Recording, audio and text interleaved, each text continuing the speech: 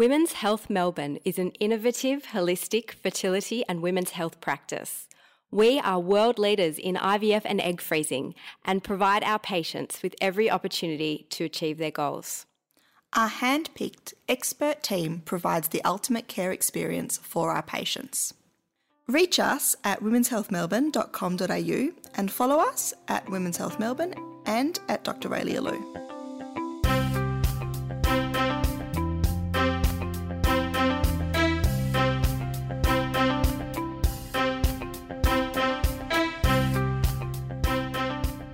Hello and welcome to Knocked Up, the podcast about fertility and women's health. You are joined, as always, by me, Geordie Morrison, and Dr. Raelia Lew, CREI fertility specialist. Next in our series of personalising PCOS, we are speaking with obstetrician Dr. Annie Khrushchev about pregnancy and PCOS. Annie, welcome to our podcast. Thank you very much for having me today.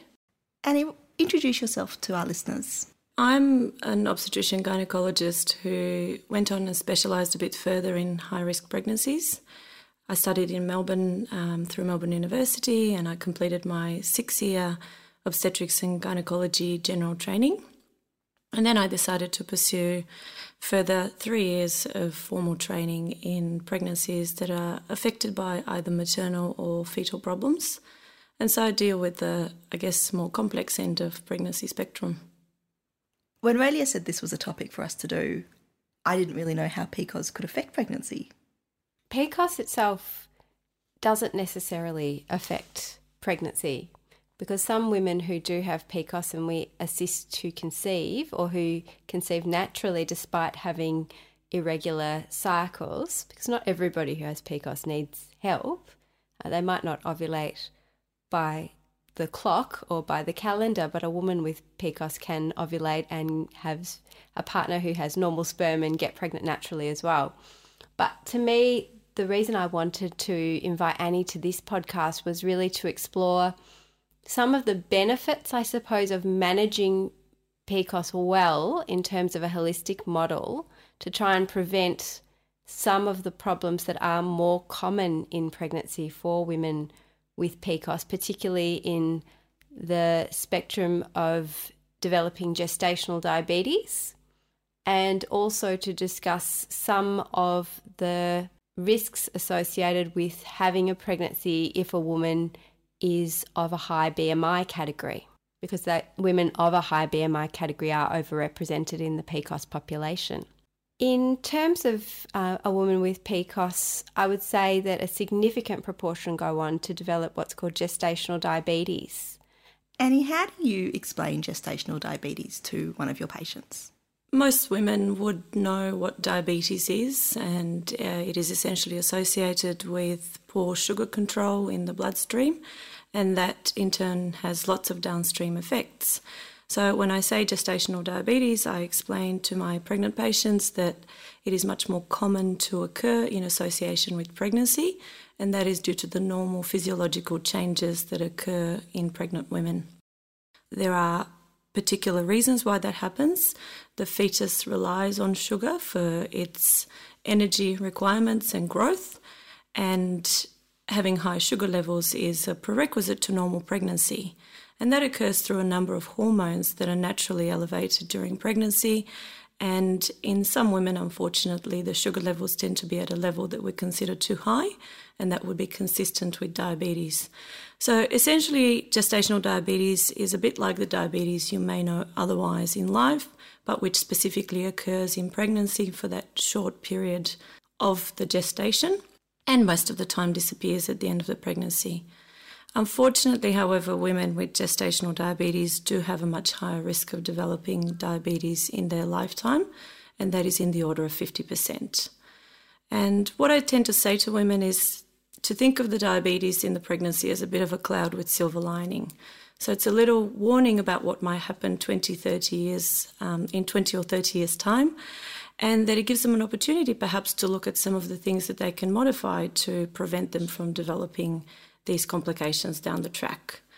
By controlling the diabetes in the pregnancy, we have a chance to optimise the health of mum and baby, but also it allows women to then keep a track of their own health and to perhaps diagnose the diabetes early and really prevent the long-term complications of undiagnosed diabetes, which can really surface in people's sort of 50s and 60s and result in heart attacks, strokes, and very rarely, more severe outcomes like amputations that some of us might be aware of. Radio, we've spoken in previous episodes, I think especially with Wendy Fideli, our dietitian, we've spoken about insulin resistance and the role of metformin and weight management before pregnancy, and that's helping to prevent the gestational diabetes? Not really. I mean, it's more of the fact that women with PCOS have a greater prevalence of insulin resistance. And so other women who might not have polycystic ovaries can also have insulin resistance without having polycystic ovaries or polycystic ovarian syndrome. And in fact, there are many groups that I look at from a fertility perspective who might have an increased risk of gestational diabetes. So for example, just being older puts you at a higher risk of developing gestational diabetes. As we get older, our metabolism slows and insulin resistance becomes more prevalent in general. Women who are overweight or have a high BMI may not have polycystic ovarian syndrome, but they are also another group who have an increased risk of gestational diabetes. And there are certain ethnic groups where genetically there's a higher prevalence of gestational diabetes. For example, women from Southeast Asia, particularly Indian subcontinent, have an increased risk of gestational diabetes from an ethnicity point of view. Women with PCOS are another risk or at-risk group, and they may require screening at an earlier stage and a higher index of suspicion for gestational diabetes. Annie, if you have a patient who you identify through their medical history as being at risk of gestational diabetes, how would you manage that pregnancy differently? Part of the management really involves assessment of the risk of gestational diabetes earlier on in the pregnancy as well as later on. Most pregnant women are advised to have a test for gestational diabetes, and that's the oral glucose tolerance test, which does involve 3 blood tests and a very sweet sugary drink. And that's normally done between 26 to 28 weeks. That's when I'd recommend its normal performance. However, in women who are at high risk of gestational diabetes, we would usually test earlier on. So at very high risk, perhaps towards the end of the first trimester, but for many by 16 to 18 weeks. And the reason we would do that is to try and gain a bit more time in optimising or controlling the diabetes before the pregnancy is over, because it's obviously a very short period in a woman's life. Annie, we often use metformin in polycystic ovarian syndrome more so at the level of the ovary for its actions on receptors like the IGF-1 receptor expression, and to try and reduce the thresholds for ovulation. That's how we think metformin often helps in polycystic ovarian syndrome. Metformin, when I was studying obstetrics, probably similar stage to when you were. I remember first meeting you, I think, in the early stages of our obstetric training. Metformin at that stage wasn't widely used in pregnancy. Can you tell us if that's changed? Yeah, so metformin, I think, was partly not used because there were significant concerns that we just did not know what it meant for pregnancy, both early pregnancy in terms of risks of higher pregnancy loss, what it meant for other complications, and particularly the long-term risks. Since then, clinician researchers and scientists have certainly gathered a lot more evidence about its safety for use during pregnancy and early neonatal or early baby outcomes. What we're still lacking in, however, is the long-term outcomes. So we really don't know what it means for pregnant mothers or for women down the track, and particularly for their children, say 10, 20 years down the track. And scant evidence is starting to emerge once again of safety, but we are still some way to go. Studies that require long-term follow-up, unfortunately, are few and far between. And the more we, I suppose, study medications in pregnancy, the more we appreciate that those long-term safety results are very, very important to reassure pregnant women to stay compliant with medications that we might be recommending, be it through their assisted reproduction or to take either in early or throughout their whole pregnancy. So I do see women who may have come from a reproductive specialist such as yourself, who may have been advised to start on metformin really to help in the early part of pregnancy. There were suggestions for lower rates of miscarriages, and that is why some specialists would advise the women to use it and maybe stop the metformin at the end of the first trimester. Women who are already known to be diabetic, particularly, for example, in the setting of PCOS or a type 2 diabetic pre-pregnancy, may well continue on metformin as part of control for their diabetes. So what the metformin might do is reduce their insulin requirements and control their blood sugar at a more even level throughout the pregnancy, which is important for particularly fetal health. So Annie, I think we can probably reassure women who have PCOS, if they do fall pregnant on metformin, that there's no increased known risk of birth defects at the very early stages of pregnancy. But I would usually say to my patients who are not diabetic but have polycystic ovarian syndrome that they can cease their metformin when they do fall pregnant. Would you agree with that practice? Yeah, absolutely. I don't know that the evidence is as convincing in terms of a specific benefit for continuing metformin throughout the pregnancy.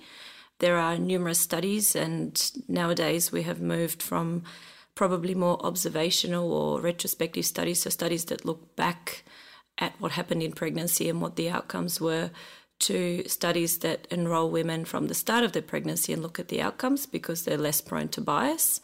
And then really the highest level of evidence is when we combine all of these studies to get large numbers to show us what benefits or risks there might be of various medications.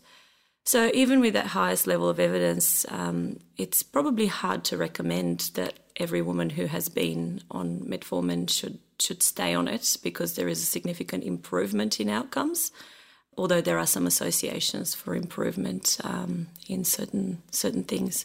But I would agree with you, for most women, as we can't be 100% certain about the long-term effects, if we're not perceiving that there is a significant benefit to using a particular medication, certainly stopping it at the end of the first trimester would be reasonable.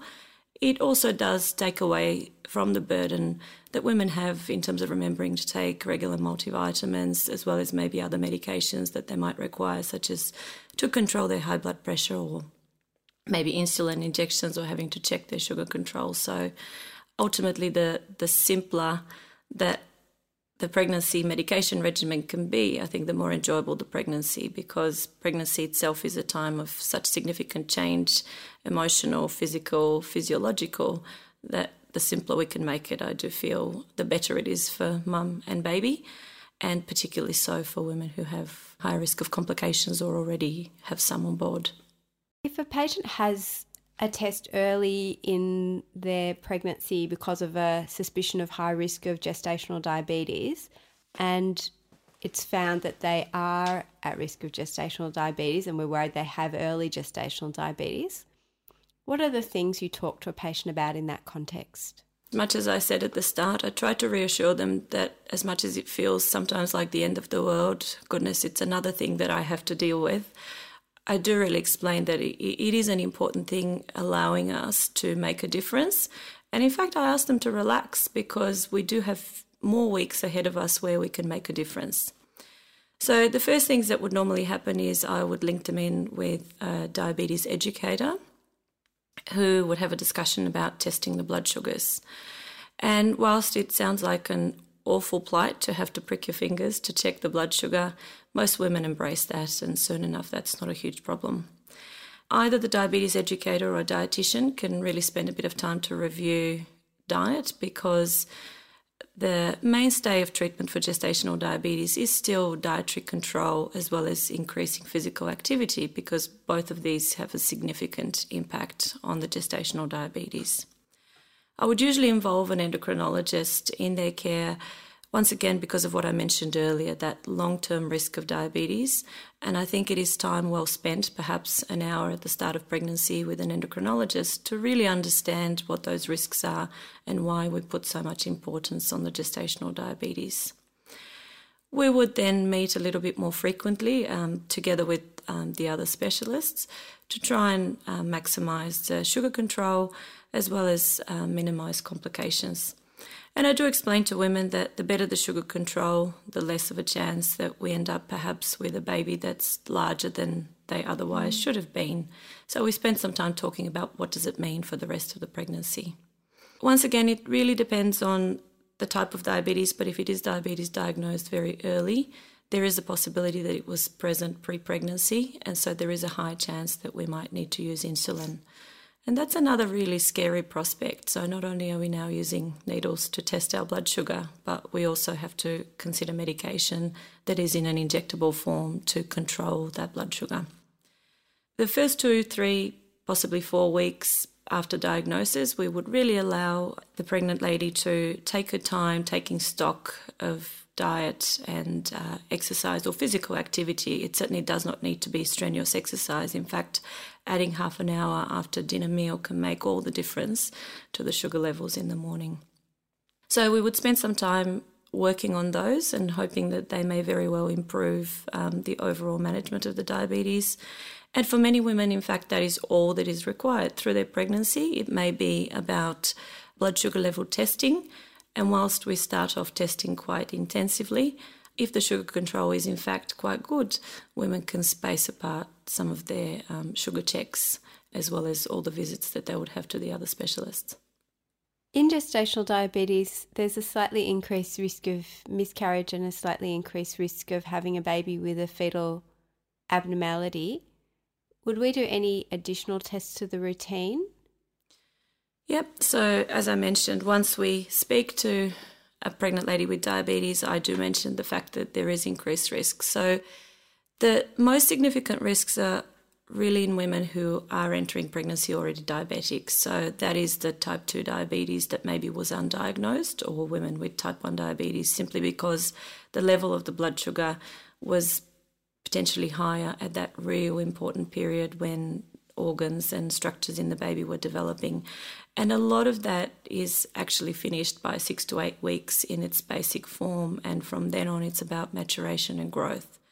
But certainly I do recommend this in all of my patients, but good quality scans, so usually a scan around 12 to 13 or 14 weeks would be very, very important to aid in the diagnosis of any early structural problems in the baby, as well as a very good quality 21-week scan to diagnose any of these problems. Because of then the issues that can occur around growth, women with gestational diabetes should have a scan at least 4 weekly, and sometimes that may be more frequently. And particularly in the third trimester, there is additional monitoring that we would do because of the possibility for poorer outcomes perinatally or closer to the time of birth.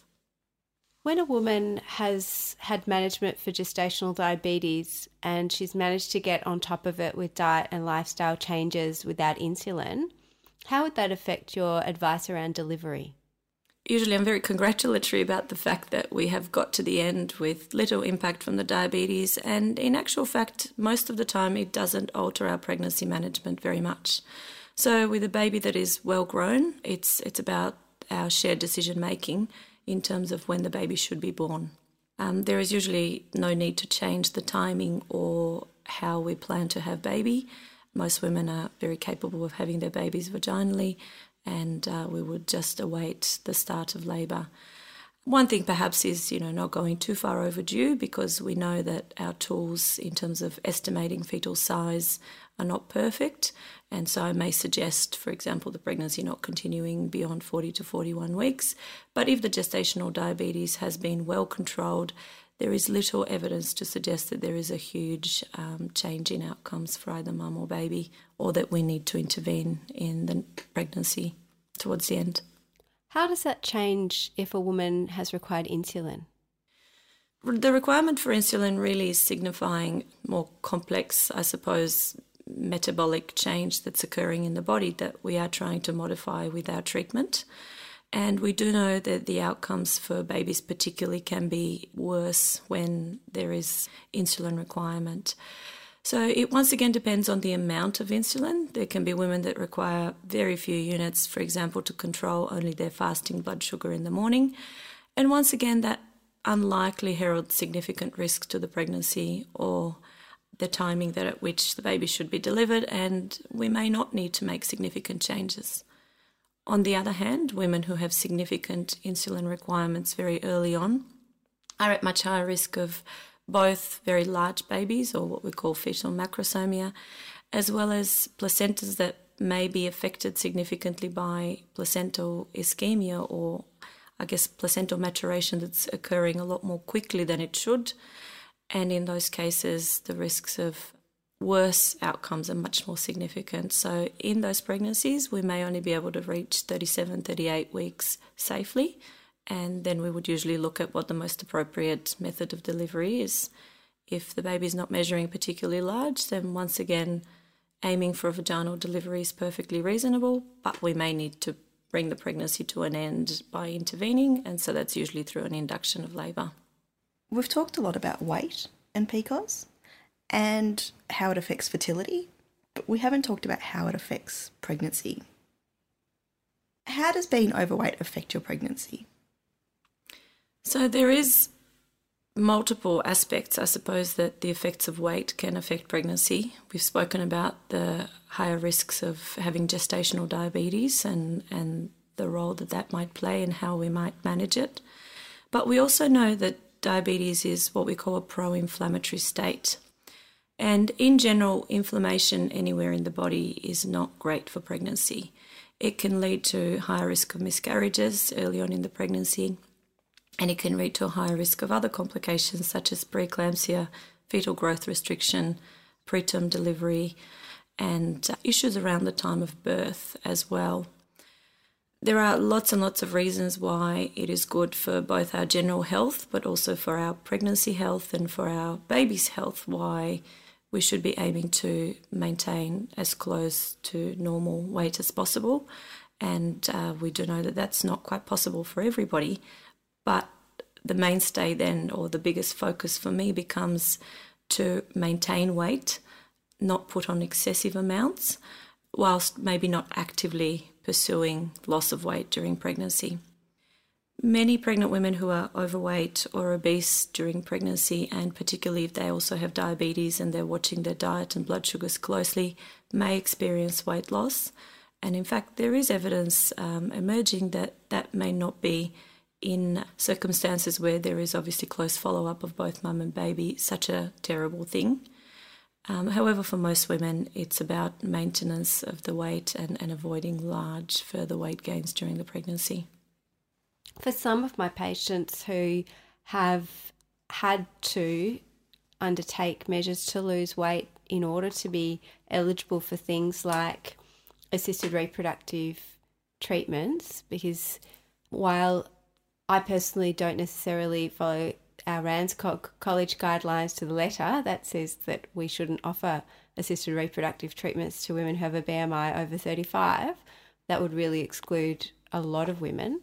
In the hospital where I perform egg collections for IVF, we are unable to perform egg collections on women whose BMI is over 42, which is in the category that is medically considered the morbid obese category.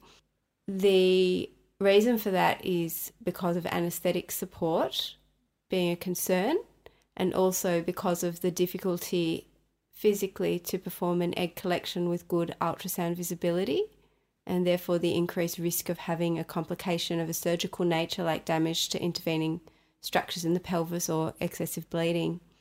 In terms of my being able to look after my patients, I tend to set a goal, a BMI of 40, as the absolute maximum to start an IVF process, with the woman's safety in mind from an anaesthetic and an operator surgical risk perspective.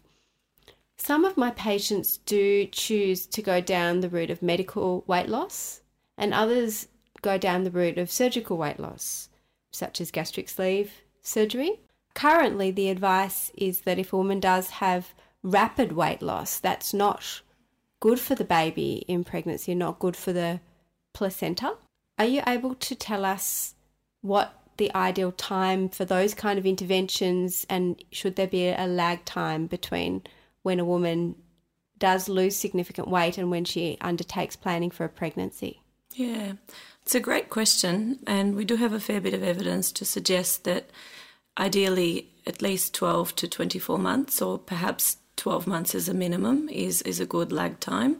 It is to allow all of the metabolic and biochemical changes that have been occurring in the woman's body, and I suppose her homeostat. It's a bit like the thermostat at home that sets the temperature and keeps it at the right level. The homeostat is what keeps us where we should be in terms of our internal bodily functions.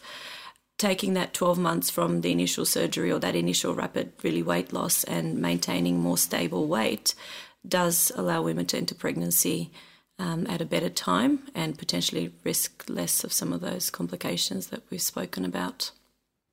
I have several patients who've been given that advice, and it's a long time, particularly when a woman is worried about advancing age as a factor of infertility. And one of the things we've sometimes done for women is to freeze eggs or freeze embryos to allow them to then take that time with confidence to allow their bodies to settle before embarking on a pregnancy. And for some women, I've found that has been a real game changer, having the surgical weight loss, because many women have tried very hard with every other method and have been unable to reach that BMI where they can access assisted reproductive treatments. I think it's especially hard for women where there's an absolute deal breaker from a fertility perspective. PCOS is not alone a deal breaker in any way of natural pregnancy, but if someone, say, for example, had PCOS and a severe male factor requiring ICSI and IVF, then saying they can't have treatment because of their BMI is like saying they can't have a baby. And it's so hard because I think, women look around in society and there are women who have natural pregnancies who are of the same BMI and who don't have those restrictions. I do agree with you. It is very difficult and it is a real ethical dilemma. And part of it is that we as doctors are obviously having to abide by the principle of first do no harm. And I think that's really the difference between the natural pregnancy and you having to put someone through a general anaesthetic and use of medications that potentially would put them at higher risk because of that weight alone. So it is really difficult. It can be a heartbreaking problem.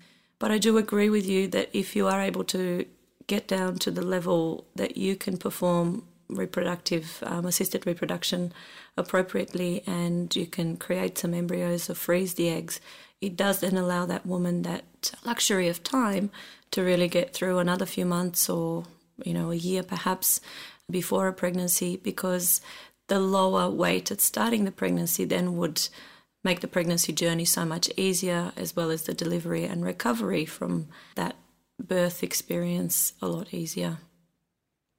Annie, you used a really nice phrase. I'm sorry if I'm paraphrasing, but you were talking about when you look after women and negotiating a pathway together in terms of obstetric management. Yes, the shared decision-making pathway. Shared decision-making. Can you tell us about that philosophy? Yeah, look, I think it's very important. Obviously, we live in a time where women are usually very well educated and have lots of resources and ability to learn and understand their conditions, as well as know a lot more about pregnancy and childbirth on the whole. And whenever there are complications and problems in terms of making outcomes better for mum and baby, it is so much easier if it is a partnership.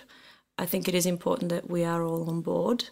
Having prescriptive treatment regimens that are impossible to follow are not doing anyone any good. And so coming to an agreement of what's achievable becomes really important. So understanding the risks, having discussed them with your doctor and making a decision together about what can and can't be done and what the priorities are is really part of that shared decision making about the pregnancy journey. Annie, can you tell us about your exciting new practice and how our listeners can find you if they'd like to have you as their obstetrician? Sure, thank you for asking. So I do work through Monash Medical Centre as well as Jessie McPherson Private Hospital mostly. And you are right, I have finally partnered with a couple of other high-risk specialists as part of the pregnancy pod. And certainly very shortly you will be able to find us online. We are in the Monash Health and Jessie McPherson precinct. But yes, very much website. If you search my name, you'll be able to find the details to contact us.